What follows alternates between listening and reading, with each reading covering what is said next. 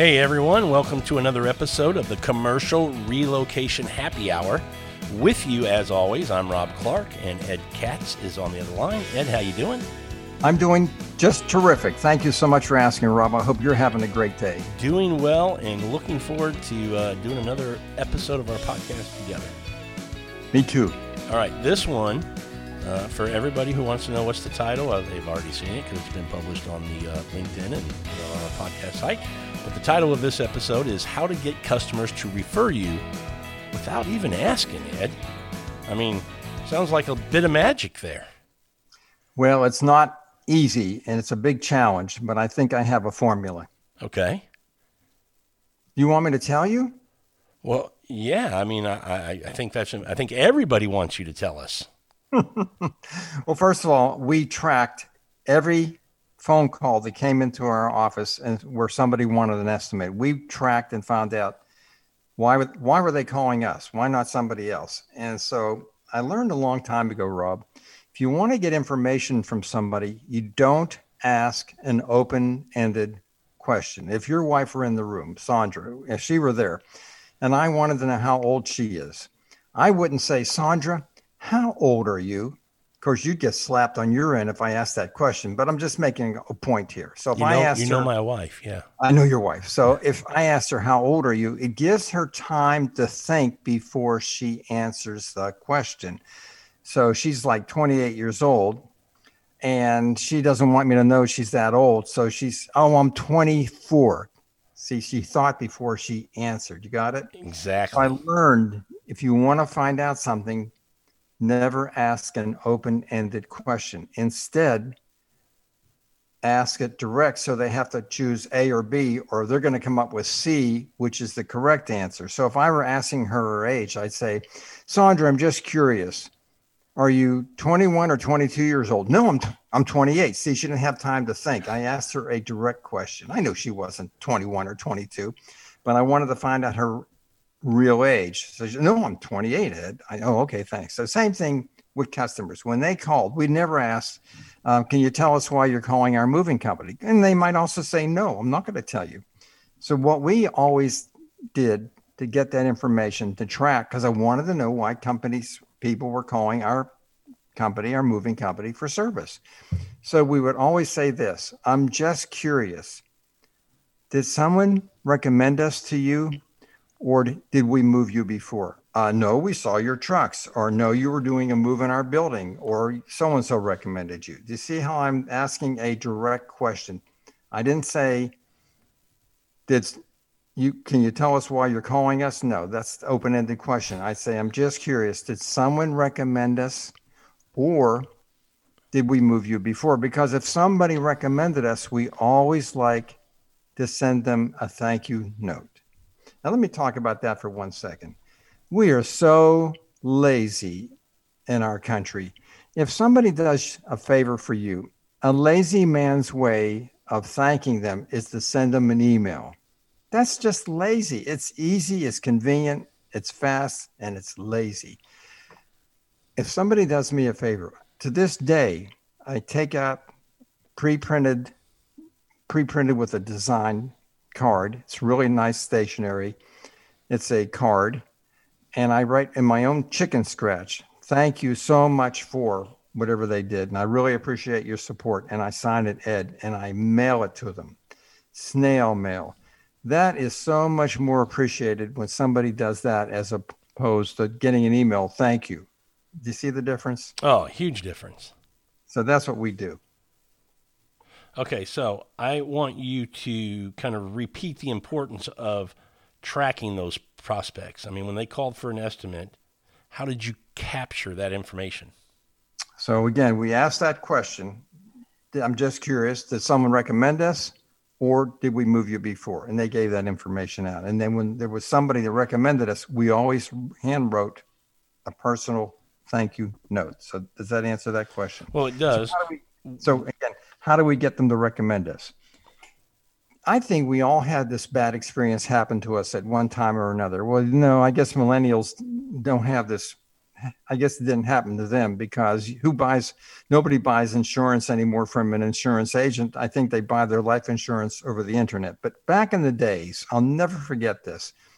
I bought life insurance, and my life insurance agent called me up after the sale and said, "Hey, Ed, it's people like you that keep me in business. Can you help me out? Can you recommend me to your friends and your relatives?"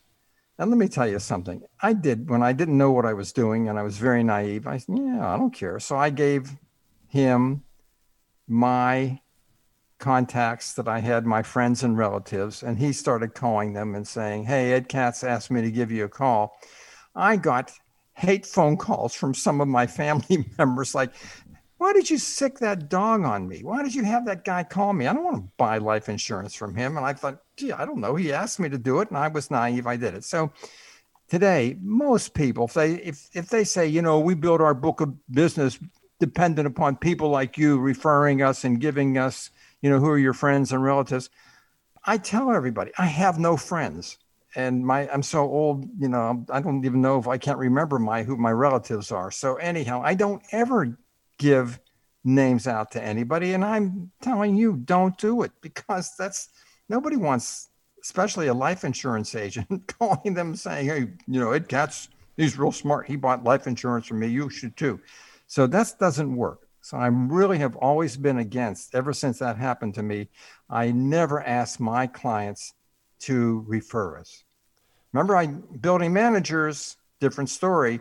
I thank them for referring us. If you listen to the other podcasts, thanks so much for recommending us. And as a token of my appreciation, here is our free disaster recovery program. Big difference. You see what I'm podcast episode 10. If you haven't heard it, go listen to it. Absolutely. Okay, great. Good. Okay, so you would never ask them to recommend you. So how did you get them to recommend you? What'd you do? Well, first of all, we had to render a great service. That's obviously very, very important. And we created an evaluation form. It had 5 questions that, when we sent them the invoice, included in there was a self-addressed stamped envelope with an evaluation form. And we asked them to fill it out. Did we arrive on time? Were we courteous and polite to you? Sounds a little bit like the mover audit, but it was way before the mover audit. So this was a questionnaire that went to the client that we moved. Did we minimize the risk of damage to your furniture and computers? Did we minimize the risk of damage by using our extensive building protection? Again, another measurement tool, but also we wanted them to let us know this was a way of our finding out, were they happy with our service. So you got that? That was step 1. Okay. So after we got our invoices sent with these evaluations, you know what? Maybe 10 or 20% of the ones we mailed of these evaluations came back, but they did come back. And every once in a while, there might be a hiccup. And believe me, I would personally call that client and say, "What can we do to take care of your problem?" And it usually had to do with a very minor damage claim, but they vented and I responded with a phone call. But the ones that came back that, just gave us wonderful reviews and how great we were, and that, they feared the move and they wished that all the other service providers involved in relocation were as organized and thorough and great as we were. I mean, those were the home runs that were hit out of the park, so to speak. So with those, I would personally call them up and I would tell them this. Remember, I'm not going to ask them to refer us, but I wanted to have a codependency, just like I developed with property managers. I wanted to have a codependency with the clients who thought we were wonderful. You see where I'm going? Which road I'm going? Absolutely. Okay. Remember, I'm trying to get them to recommend us without asking them to recommend us. So way back when, years ago, I would call them up. These are the ones that sent back the evaluations. These are the ones that gave us just wonderful reviews. And I'd personally call them up and I say, "Look, we're just a local office mover.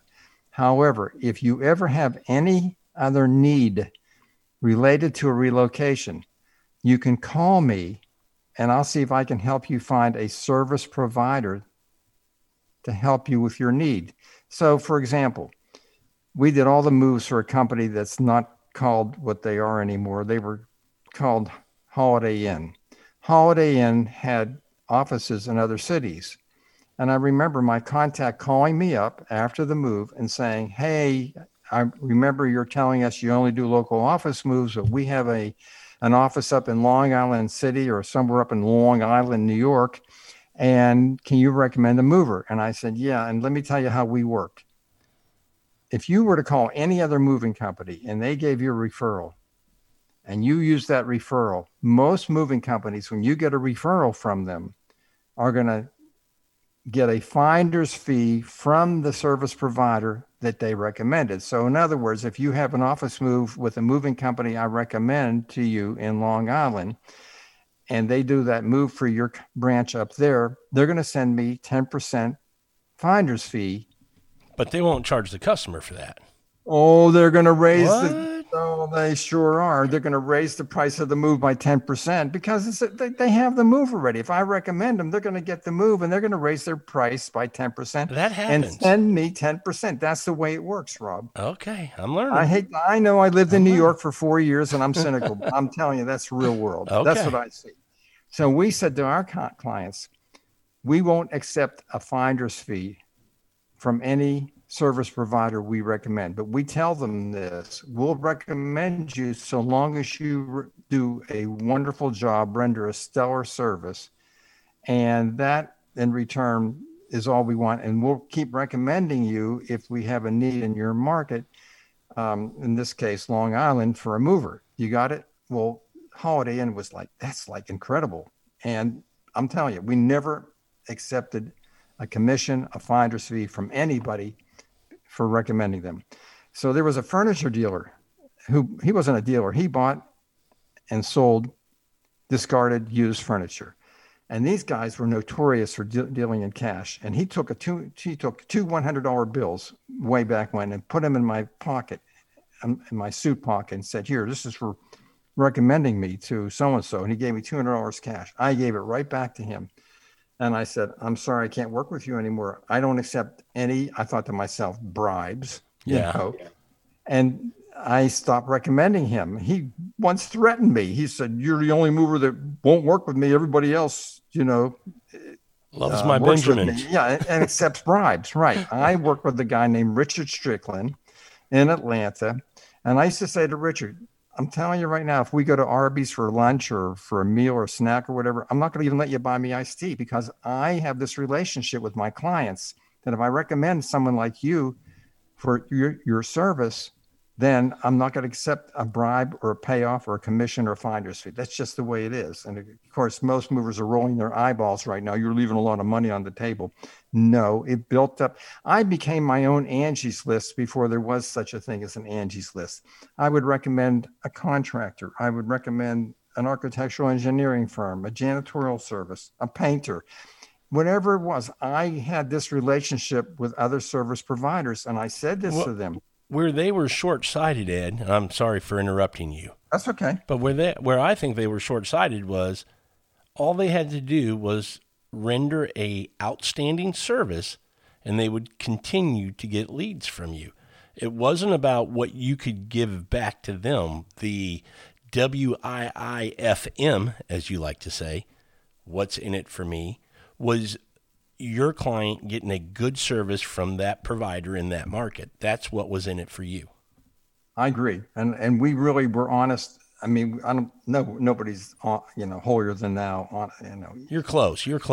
Oh yeah. Right. Thanks. But anyhow, I'm on thin ice here. I'm near the end of my life here. And so I'm going to be real careful what I say publicly because I don't want to go down. I want to go up when I die. There you go. But anyhow, now I'm going to speak with forked tongue, and I'm going to bring this up. There are some companies, though, that very successfully do pay finder fees. Like I use a company, and I've used them since 1980, called Overhead Door Company, and they have them all. They have franchises all over the United States, and I always thought they were the best. And I've used them exclusively. And to this day, I have a small warehouse where I store my inventory, and I have had problems with a roll-up door.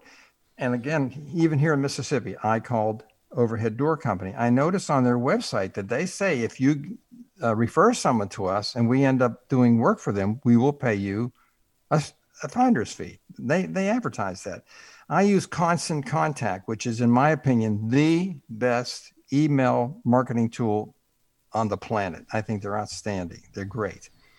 And they too, in fact, I told you about Constant Contact. And what did I tell you? I told you that if you end up using their service, they're going to send me, and you tell them that I told you about their service, they're going to send me $100. And what did I tell you? Do you remember what I told you? You told me you would give me that $100 to use for my account. That's right. So you practice what you preach. Well, I'm trying to practice what I preach. But my point is this. That's my reputation with people when I recommend somebody, that if I get a finder's fee, I'm going to give it to the person who I, told to use that product or service. But I'll tell you, getting back to how to get clients to recommend you, it's again, branding, becoming uniquely known for solving your customers' worst nightmares and problems. At the time, Holiday Inn did not want to play Russian roulette and call somebody in those days out of the yellow pages. They were hoping to get a referral from Ed Katz, who they knew would not accept a bribe or a payoff or a finder's fee or anything, to refer somebody that would render a good service. That's why you want to really court building managers for this reason. Building managers are the salt of the earth. I'm not talking about real estate agents. I'm a former real estate agent, and the saying used to be that a real estate agent would sell his own mother for a commission. I mean, if a real estate agent recommends somebody to you, rest assured they're probably here comes cynical Ed Katz out of New York City again, but they're probably getting a finder's fee for referring a service provider. Building managers are production people. They're like operations people. They are the complaint department of a building. And if they recommend a service provider, I assure you, most of them would never accept a bribe, a finder's fee, a commission, a payout, a payoff. They're just not who they are. They care about their tenants. They care about the building. They care that it doesn't get disrupted and torn up and all those things. So you see the difference. I try to walk in the shoes of a building manager and not a real estate agent. I'm going to get so much hate mail. Nobody likes me to begin with, and now they're going to really hate me because the whole real estate industry, who are brokers, are going to say bad things about me. This is a Rob Clark talking here from Houston that said that, not Ed Katz. Way to do that to me, Ed. Appreciate that. Okay, trying to, in today's world, is there one or three or five things that you think of that a commercial relocation company can do to stand out or differentiate themselves in that kind of, when they're trying to build those relationships with property management, building managers? Property management, I'll tell you, in my opinion, they really care about not having their building torn up. I'm not kidding you. If you scratch the frame of a passenger elevator, like a chrome or a metal or a wood frame of an elevator entrance, that's a swing elevator, a passenger elevator that's converted, the haul freight. They hang pads on the inside nights and weekends for office moves. If you were to dent the frame of an elevator, it could cost a minimum of $3,500 to have that repaired or replaced. And if it's a gouge or a dent, a lot of times they can't fix or replace it. And think about this.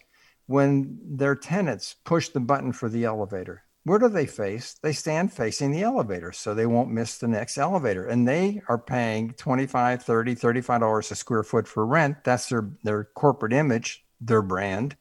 And they see the elevator frames have nicks and scratches and dents and gouges. And who do you think they call? They call the building managers and complain that, hey, I'm paying all this rent. And this is our image when our clients come into the lobby and see this building is torn up. And what the tenant doesn't know, that poor landlord just spent $3,000 or $4,000 2 months earlier having the same elevator repaired, but somebody did a move this following weekend and tore up the elevator, damaged common walls in the lobby, stained the carpet. Or they go into their bathroom Monday morning, the men's room. They go into the men's room Monday morning. This is the tenant. Goes in, and there the bathroom has been trashed. And who do you think he calls and complains? He calls the building manager, the property manager, and screams and yells and says, hey, I'm paying all this rent. We have clients that come here. This is our image, blah, blah, blah. And of course, the bathroom was probably cleaned by the janitorial crew Friday night. Yep. And then the movers were still there Saturday, maybe Sunday. And that's how they left the bathroom.